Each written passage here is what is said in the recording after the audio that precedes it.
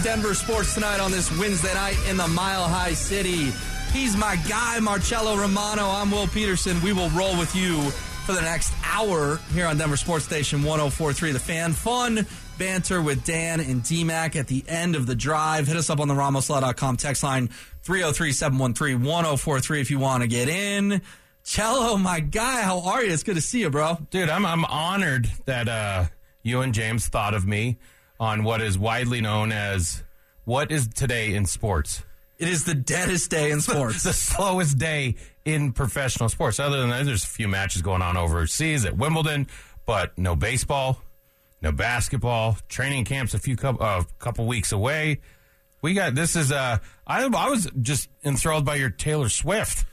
I didn't know you were such a fan. Yeah, I'm a big Swiftie, bro, and I was driving down about 5, and Dan and D-Mac just kept going and getting me all fired up.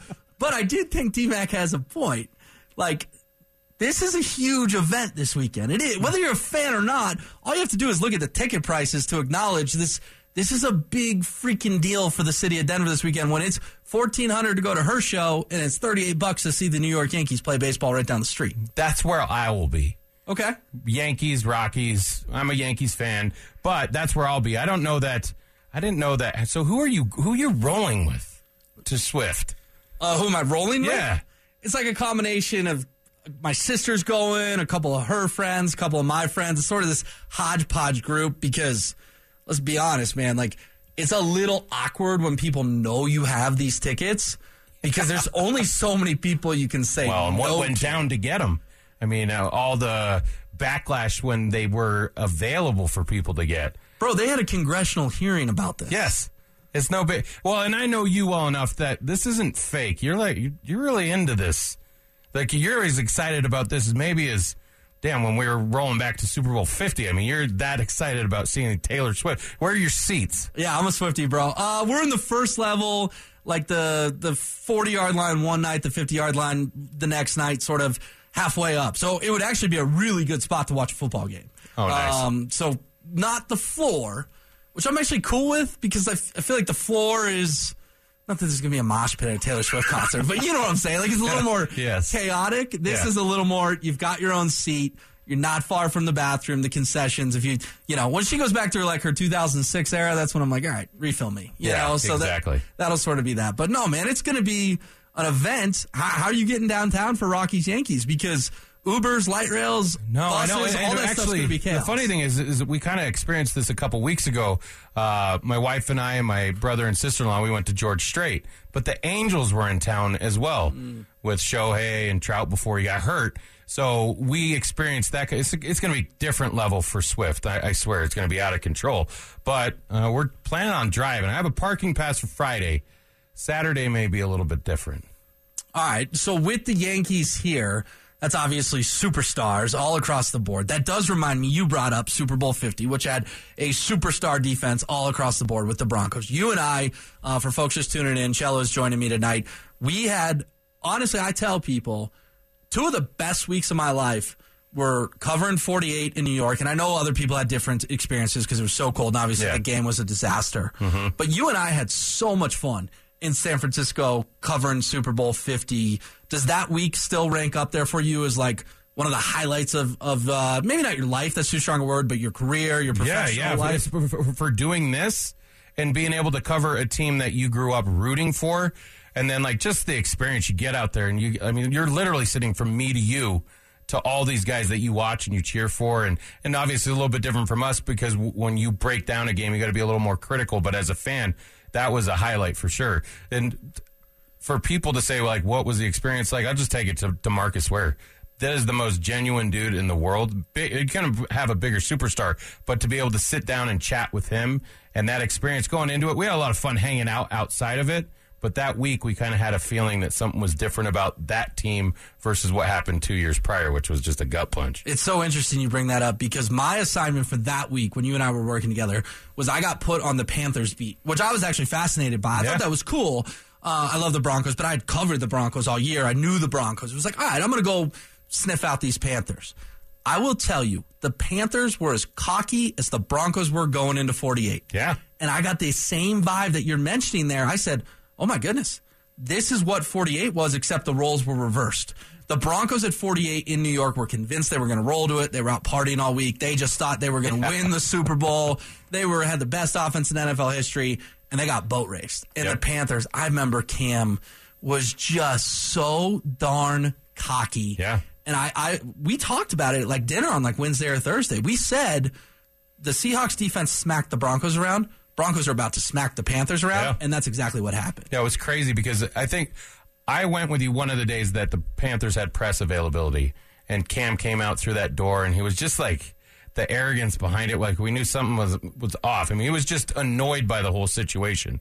Where I guess you could say the Broncos were like that, but they were such on a mission. The difference was just night and day. We knew going in, it was like, I don't know that I felt more comfortable about a game ever than that one going into 50. Do you remember, this is funny, do you remember who showed up that day? The day you're talking about, you and I were there and Cam walked through the door. Who came in and asked him a question? No. Snoop Doggy Dogg. Oh, I remember him being at Peyton and Coobs, but I don't remember him asking. Yeah, Snoop was there, and he asked Cam Newton to dab for him. Oh. And he sung, maybe KJ can find it. It was like, I'm not going to try to sing Snoop Dogg, but it was like, Cam, will you dab for me?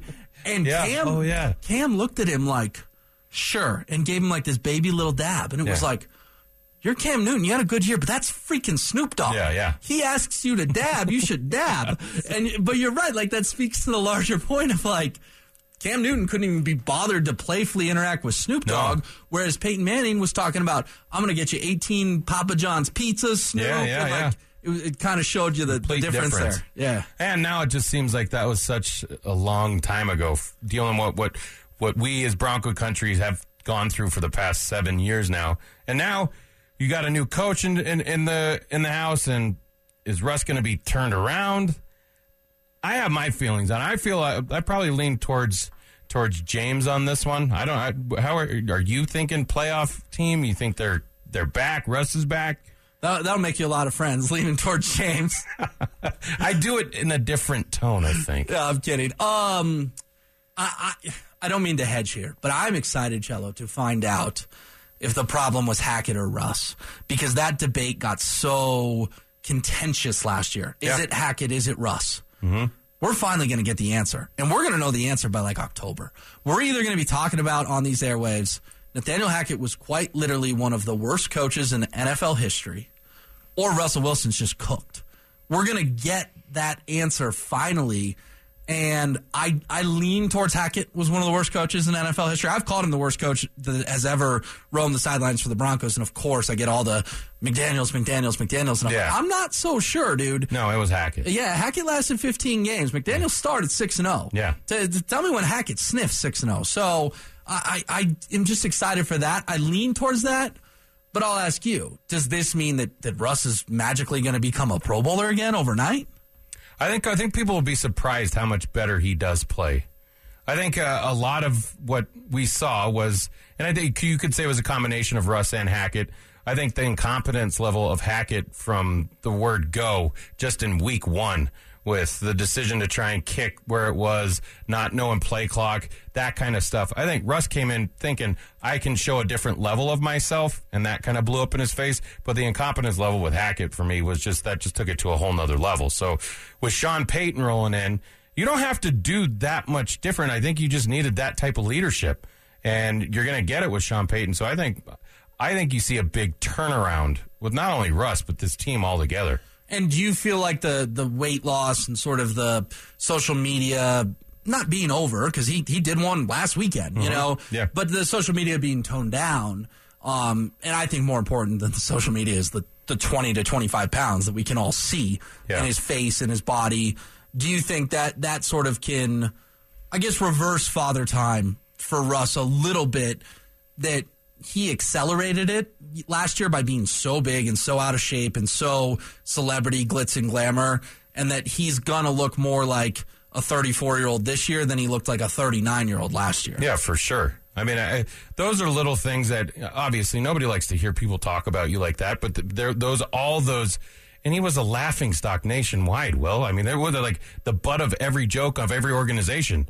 They're laughing at Russ and let's ride. Now, I mean, he had that focus. He had the time to kind of lose the weight, but I think the overall negativity that was pointed in his direction last year, I don't know that you can have a bigger fire underneath you than that. I mean, obviously the weight came off like quick, but for him I bet he's chomping at the bit to get out there and show people that he can still play and play at a high level. Now we have to wait and see if that actually happens. My guess is I'm leaning towards yes, you'll see a much better, much improved Russ. But like you said, who knows? I mean, sometimes when people hit a wall, and we even saw it with Peyton. Now, he had a lot of other health concerns as well, but sometimes when that wall hits, Father Time's undefeated for a reason. You hit that wall and you're out of it, man. The 1313 chimes in on the RamosLaw.com text line and says, guys, you got the answer on Russ last year and the year before.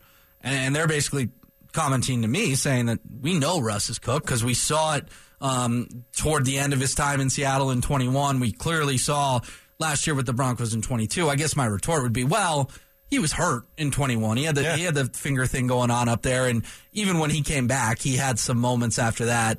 And also, let's not forget that the breakup was imminent. And I think when breakups are imminent, people act a little differently. Check out. Yeah, people play a little differently. Seattle clearly wasn't the Super Bowl contender that they were when the Legion of Boom was around and Marshawn Lynch was around. So I don't take too much stock into 21 because if we want to play that game, dude looked like an MVP candidate through the first half of 20. So we can sort of do that both ways. So my answer to you, Texter, would be we haven't totally gotten the answer. If he's bad this year, yeah, I'll agree with you. We've gotten the answer.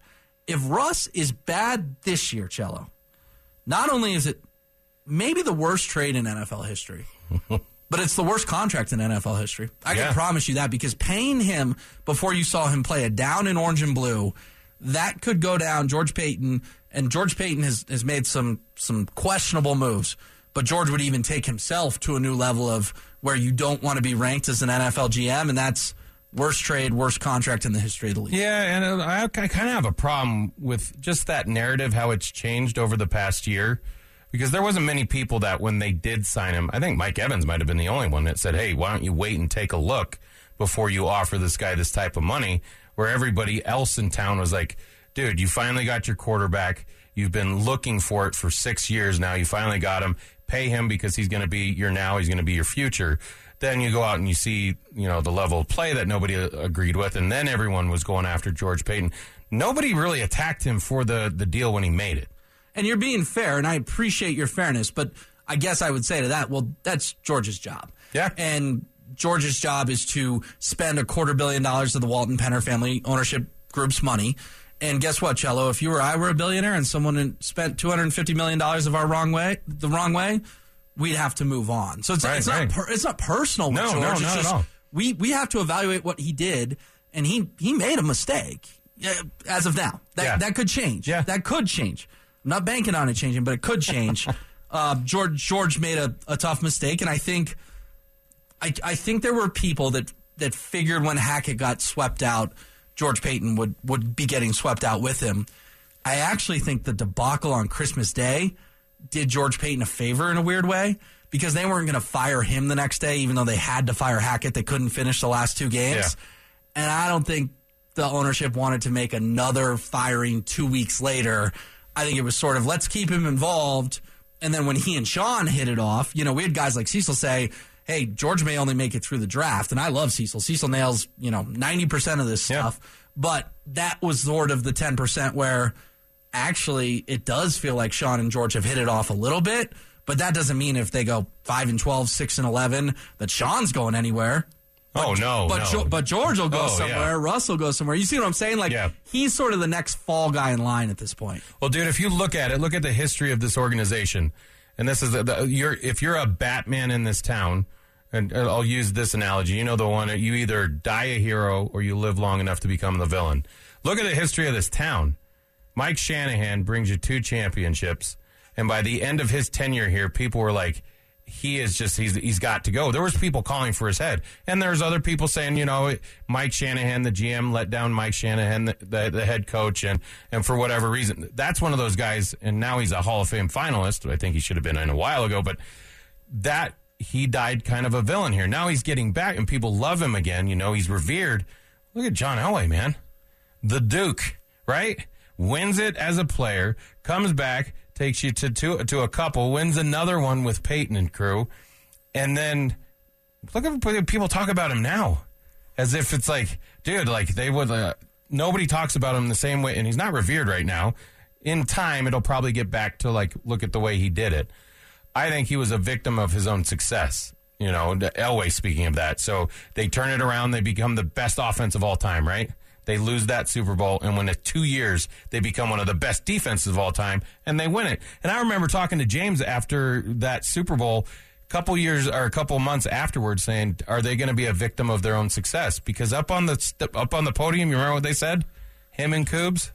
We can win it all kinds of ways. The quarterback didn't matter, right? Yep. Well, come to find out, 7 years later, the quarterback still isn't here, and it still matters big time. We can win it in all kinds of ways when we have one of the top 3 defenses in NFL history. Yes. Sure, you got Von Miller, DeMarcus Ware, Derek Wolfe, Malik Jackson, Danny Trevathan, Brandon Marshall, Aqib Talib, Chris Harris, Darian Stewart, TJ Ward, Sylvester. Like, yeah, you can win it with those 13 dudes. Exactly. But the problem is that they built the most prolific offense ever. And literally in, 24 months, they had one of the top, you can argue, top 5 defenses of all time. And they did it that quick, and he was the architect of it. Nobody's going to remember that. No. All they remember is the drafts from then, not being able to secure Brock if you wanted him, not finding a quarterback, going through all the different trials and saying, hey, this guy can work, the Joe Flacco's, the Case Keesoms. I mean, my goodness, the list goes on and on. So we both know it's Keenum for the record. We're making fun of John when he introduced him as Case Keesum. Yes. Exactly. Yes. The Teddies, the Drews. Yes. You know, it's just sort of on and on and on of things not working. With Elway, though, like Joe Sakic, I worry about him just a little bit if the Avs window gets slammed shut. I don't think anyone thinks it's shut. Of course not. It's not shut when you have McKinnon, McCarr, and Rantanen. But if they only get one in this, and for the record, I think they're going to get 2 or 3, but if they only get one, will people say, yeah, Joe should have hung it up after they won the Stanley Cup in 22? Much like, I mean, the Pat Bowlen trust was 2-3 years into the thing by the time 2015 rolled around.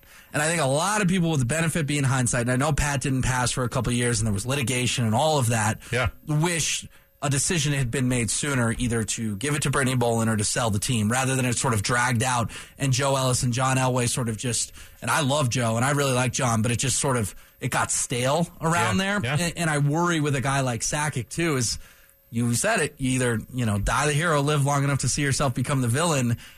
John had the timing as the player. He didn't have the timing as the executive. No, and I think he kept thinking, and people, I'm a quarterback away, or I'm a good defense away, and we can compete. And that was probably to his, detriment that you keep thinking that type of stuff. But honestly, I mean, I think Joe Sakic has a lot more he hasn't had bad decision over bad decision, which you can go back and look at the drafts over the past 7 years, and you're going to see misses all over the place. I don't hold as much into that because it's really hit and miss. Sometimes you do get lucky. You find the right players at the right spot. And other times, look at Bill Belichick in New England right now. The genius of all geniuses, right? Yep. Well, we saw what that does when you don't have a guy who can play the quarterback position at the level of Tom Brady.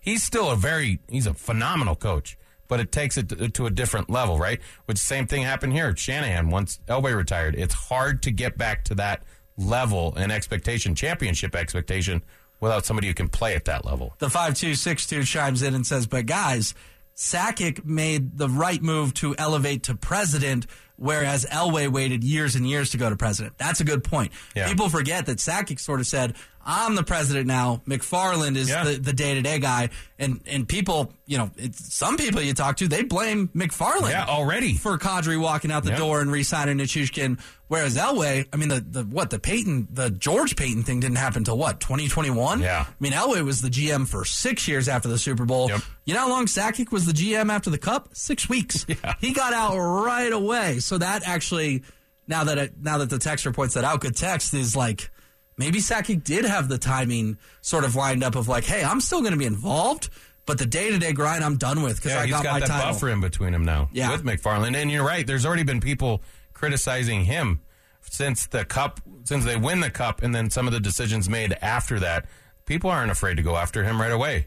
If it was Sakic's decisions, people will, you hit him with kid gloves, right? And you take it a little bit easy. I mean, he's the great one. Yeah, Chris McFarland's a good dude, but I don't have many memories of Chris McFarland beating Martin Brodeur in Game 7 of the 0-1 Stanley Cup Finals like I do with Joe Sakic. All right, Cello, some of these top 10 lists have been rolling out on ESPN.com, and I want to make it clear, especially with the state ESPN is in some circles, and frankly, how much they disrespected the Nuggets throughout the season, that these are not ESPN rankings. So I'm not just regurgitating ESPN rankings.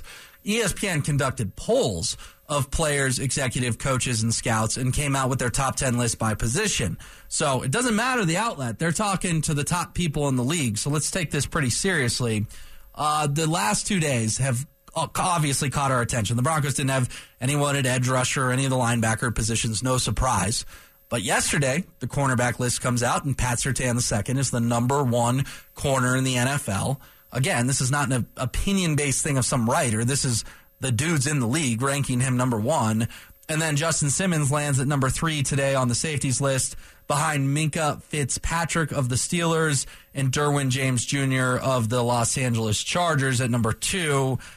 Your thoughts, quick reactions on either of those, what stands out, and then I have a thought on Simmons being 1 last year and falling to 3 this year. I think the Simmons ones for me, I don't really have. I'd put Derwin James, when healthy, probably at the top of the list. But as long as you're still in the discussion of being one of those top 2 or 3, I think you could probably put him in front of Fitzpatrick, in my opinion. Derwin James, when healthy, I think is just a completely different animal. And I think for Pat Surtain to be labeled that this young into his career, I think it's well deserved. I don't know that name me a couple people that you would put in the same level with him. Well, Sauce Gardner is number 2 right now. But it shows you where the cornerback position is trending. Surtain's been in the league. This is his 3rd year. Yep. Sauce is going into his 2nd year. There's no Champ Bailey on that list anymore. No. There's no dude who's been doing it for 12 years who's always going to be number 1. I think it goes to show you that the cornerback position is kind of trending towards the running back position in some senses. Great point. You need these dudes from age 21 to about age 28, and then you're on to the next one. And obviously, with Surtain being 1, I think it's even more of a compliment to him that he's only been on 2 really crappy Broncos teams. Exactly. And yet these people are still recognizing that dude's the best corner in the league. There was a stat yesterday, I'll have to pull it up, but he's one of a couple guys that picked off Mahomes already X amount of times. He's doing it against the best in the league, and he's doing it at a really high level.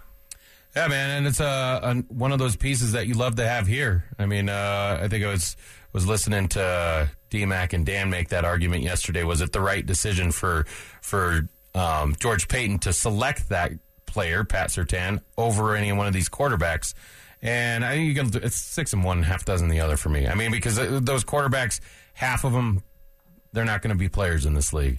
And this guy looks like he's going to be a 10-year, first team all kind of guy. So, but it's Fields specifically, because that's who the debate was.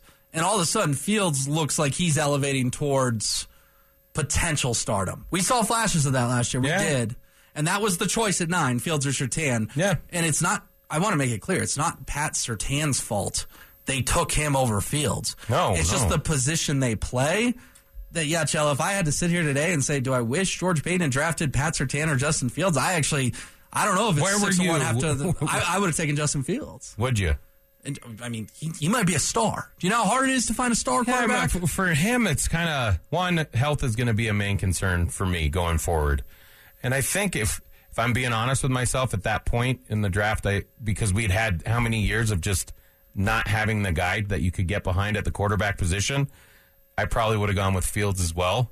But since in the 3 years we've seen that, yes, we've seen flashes from Fields, but we've also seen some pretty bad quarterback play from him. And I think with his size and stature and the way he plays the game, health is going to be a main concern for him going forward. I mean, it could be, but it's just these quarterbacks don't grow on trees, right? And that's one position that they still don't have the answer to unless Russ figures it out. I do want to say real quick on Simmons, the only thing, and I agree with you, Derwin James is a great player. It's just hard for me for Justin Simmons to lead the league in interceptions and fall 2 spots.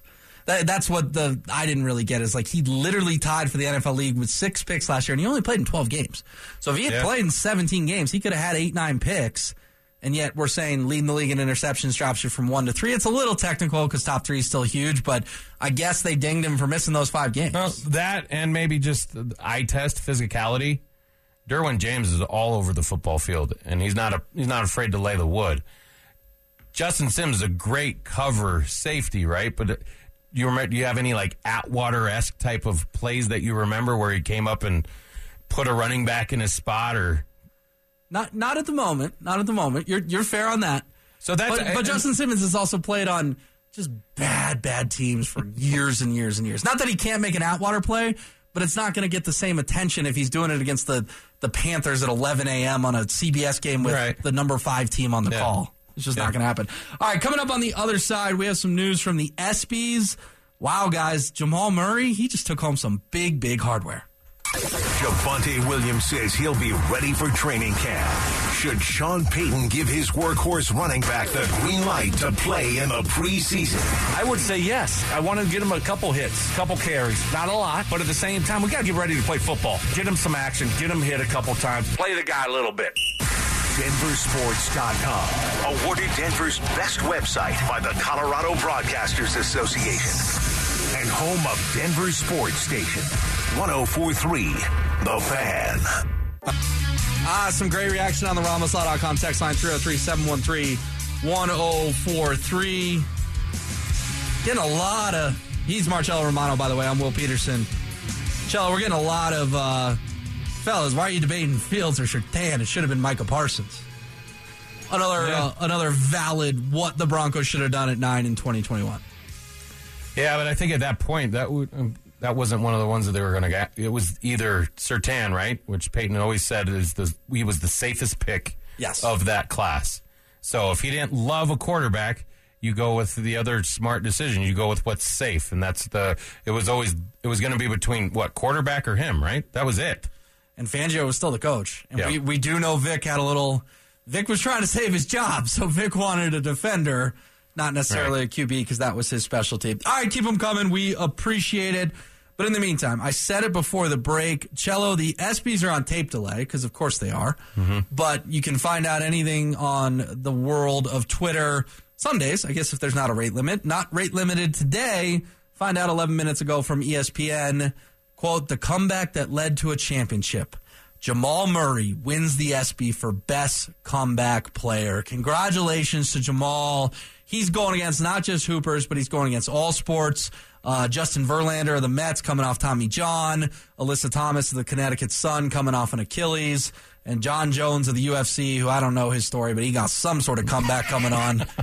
But for real, I mean, to be the comeback player of the year in your own sport, that's a big deal. Yeah. To be the comeback player of the year in the entire sports world, that's what Jamal Murray just accomplished tonight at the ESPYs out in L.A. And well-deserved, I mean, for sure. But yeah, other than we knew what we could come to expect with Jokic, right? And the playoff run that he had. But I think Jamal had been waiting for this and having to go through what he went through to get back on that stage. And you saw it a handful of times in this postseason run where he could just literally take over a game.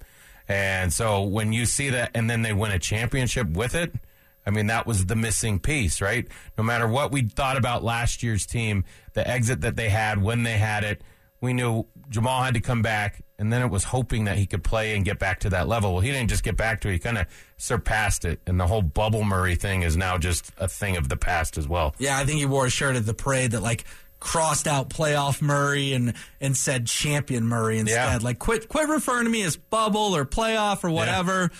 I'm a champion. So Jamal Murray has won that. The ESPYs are tonight. We started talking about the show The Deadest Day on the professional sports calendar. Other than the ESPYs, which folks can watch at 7 o'clock over on ABC, you got any favorite ESPYs moments over the years, Cello? Oh, man, I'm such a Peyton fan that I think anything that he was involved with, I mean, his monologue, when the guy knows how to deliver, right? We've seen it on Saturday Night Live. We see it with all the commercials. He hosted a country music award show with Luke Bryan last year. Right. That's how talented the guy is. So, yeah, that's going to be one of the ones for sure.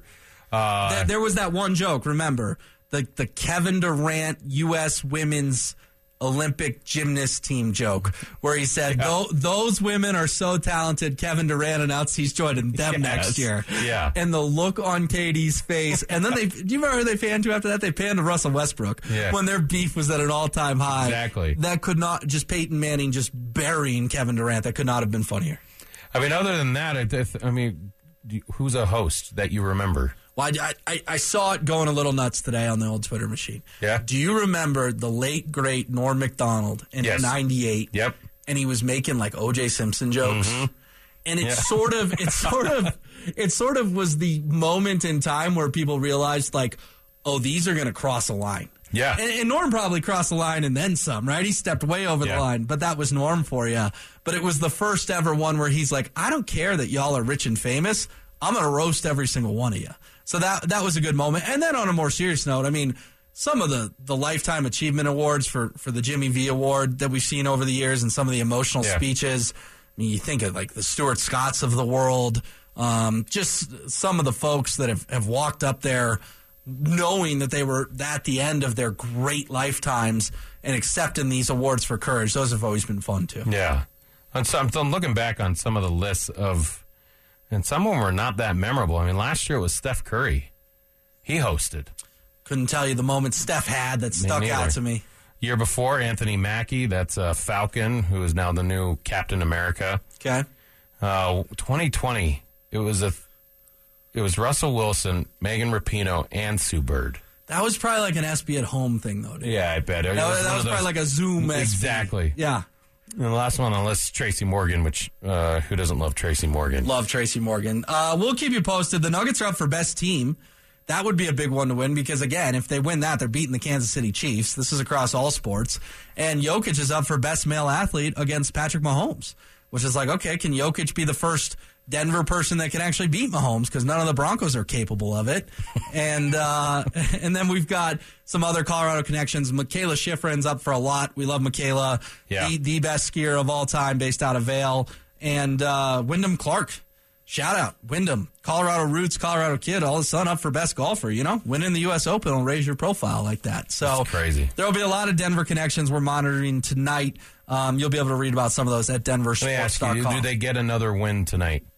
Anyone that's associated with the state of Colorado. I mean, it could be. I mean, you just named the people that are going to be nominated or have been nominated. Is Jamal the only winner? I think Michaela Schifrin will take home some hardware tonight. She's up for best female athlete.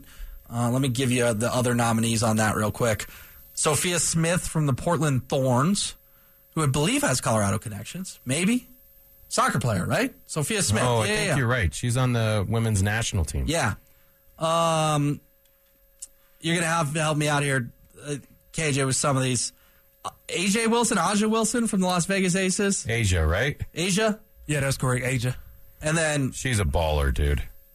I feel bad, but we'll go with Iga Swiatek, who's a tennis player. Yeah, she just that's lost actually correct, yesterday. yeah. Did I do that one right? Yeah, Iga Swiatek. Okay. So Michaela could win that. And then this is the one I really have my eye on, is the Nuggets' best team. This will sort of tell you where they're at. You want to know who they're going against? The Chiefs. The Chiefs. Which I think I would lean that's where the ESPY's going to go. But hang on. What about the Georgia Bulldogs from NCAA football? I mean, what they did to TCU in the national title game. Yeah. They're going against the Las Vegas Aces as well, who we know brought a championship to Vegas. The LSU women's basketball team, that was a fun run from a 3 seed. Yeah. I mean, some of those games were against Caitlin Clark in Iowa. That was massively when entertaining. she was mocking her. The Oklahoma Sooners in NCAA softball, I think they won like their 4th title in a row this year. And then the Vegas Golden Knights in the NHL as well. To me, that one comes down to Nuggets, Chiefs, Georgia Bulldogs. I would say I don't think that the Knights are out. The Lady Tigers are out for women's college basketball. I don't remember how many college teams have won in this category before.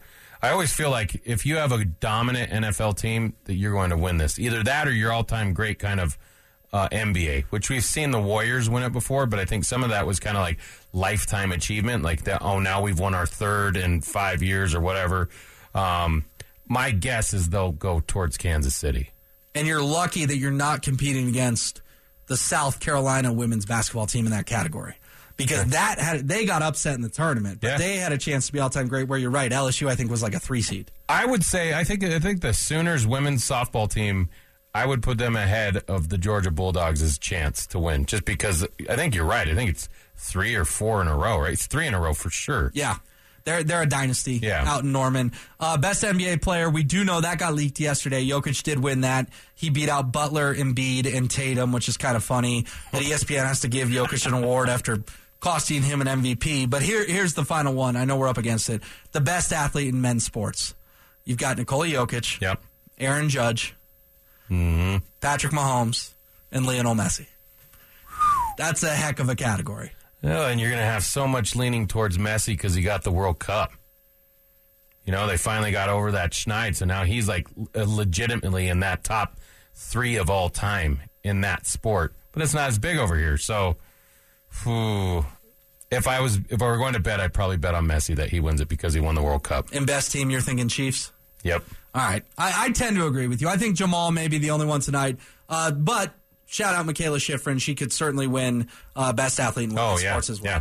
All right, cool. We'll keep an eye on the ESPYs. Not really watching them because they're not on TV yet here, but we will see if anything happens on the show between now and 7 o'clock in terms of the Twitter machine as they are currently live out in L.A. But coming up next, Cello asked me an interesting question during the break about the Nuggets, so we're going to talk about it on air. After sitting out last season with a torn ACL, is Tim Patrick poised for a breakout year under Sean Payton? I see him developing a role like Michael Thomas had with the Saints, running underneath stuff, being physical, using his body. I could definitely see him taking over the dirty work. DenverSports.com, awarded Denver's best website by the Colorado Broadcasters Association. And home of Denver Sports Station, 104.3, The Fan. What a fun show. My guy Marcello Romano Cello filling in tonight. I'm Will Peterson. Cello, you're gonna get the call back. I promise you that. This has been too much fun. Yeah. You enjoying yourself? Oh, dude, having a blast. Good to crack that mic again? Yes. Yeah? Talk to me about last night. You had a pretty successful evening last night. Oh, I did. I guess the word is out, which is fine. But you got Zach talking about it. You got D-Mac talking about it. You got everyone talking about it. Took a little bit of a flyer on our guy Elias Diaz to win All-Star Game MVP. It's 65-1. Wow. When he comes up, down 2-1 in the 8th, I texted Zach and I said, right now, this is the time. And it was the scenario that we were rooting for, because right. You're just betting on, hey, my guy's coming up late with a chance to hit the ball over the wall and win the game. Yep. And that's what he did. And 65-1 paid out some big ones. Let's put it that way. So, that's nice. Yeah. And you're crediting Zach for that, or you just... Here's the awkward thing, and I've tried to explain this. I don't know how well I've explained it. I was going to do it yesterday morning. Okay. Because I just looked and I was like, how do I make the All-Star Game interesting? You know what? Have you seen the new movie Air? Yeah. So you said Air Jordan first then, right? Yes. There you go. I like that. We had a pre-screening for that. Did you go to that? Yes. Yeah, that was fun. Yeah. Work hooked it up with that, and then I know it's on Amazon Prime now if people want to check it out. Great movie. Very good movie. And I was like, I think I'm going to do this. And then I was driving, and I heard him and Stokely saying, oh, it's the only Rocky, we got to do it. And so I said, okay, that was my confirmation, and it has turned into Zach tipped me off, and it was this, Zach invented the wheel. Yeah. And he now, said Air Jordan first. Right. So now he wants a steak lunch, apparently, and I offered pizza. Yeah.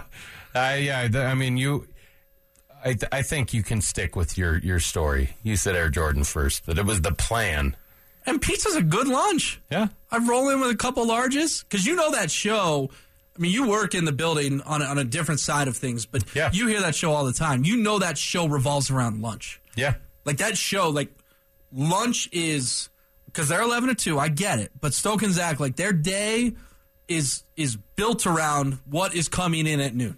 Believe me, I know. I was with them at a remote that kind of went haywire. Oh. And food had already been ordered. Okay. But those two had to book it back here, right? Because they needed to get back on the air. I think James was here filling in for them while they made the drive back to studio for whatever reason. Gotcha. And Stoke was like, hey, man, I got my food coming here. Can you wait? can you wait for me and then bring it down? I'm like, yeah, no problem, dude. So they got a head start on me. I think they probably beat me here by 20 minutes, but the pizza arrived, and then I drove it down and brought it to them here so that they could finish the show that day. So you were like the Uber Eats or the DoorDash. Yes. Making sure they had enough stamina to make it to 2:09. Exactly. Oh, man, that's good. 2:09 on a good day for Stoke. Zach's here till 2:09 most days. I asked you before the break that you asked me a question about the Nuggets offseason. Yeah. I heard that you heard that I heard. But let's break this down here the last few minutes of the show. Are you happy with what the Nuggets have done? And the caveat, last week, ESPN, or maybe it was earlier this week, called him one of the biggest losers of the offseason. Was that too strong, or where are you at on things? No, I think for me, the way that I'm looking at it is, like, obviously, you would like, for nostalgic reasons, for everything to be able to run back the way it was, right? But in the reality in professional sports is that doesn't happen. There's players and moves that have to be made. We saw it last year with Kadri and the Avalanche. Could we have gone a different route? Yeah, probably. But this one with, Michael Malone at the parade day saying Brucey B, he's coming back, Cowboy Bruce going to be back. We knew that wasn't going to happen. I mean, it was going to take some kind of miracle for that to happen.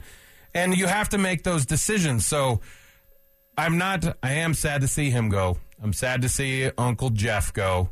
But you got to trust these guys that they put the team together that won it this year, and that they have that job for a reason. They got to make some of these difficult decisions. A lot of it's kind of hurry up and wait and see, though. Well, I mean, it's based on potential. Otherwise, I mean, the only other move that was made was Reggie, and that's one that both you and I, when we were talking about it during the break, we don't love that move. No, I don't think Reggie's ready to replace Bruce Brown, and it's not. Ready's almost the wrong word because I'm talking about him like he's 22. He's 32. He's 33. Yeah. I mean, I think Reggie's had a good run. I think Reggie's sort of at the end of the NBA career here, although Dan Jacobs was asking me on his weekend show. He said, well, I thought Reggie might retire. And I said, well, Dan, would you retire if someone offered you $10 million? Yeah. Nope.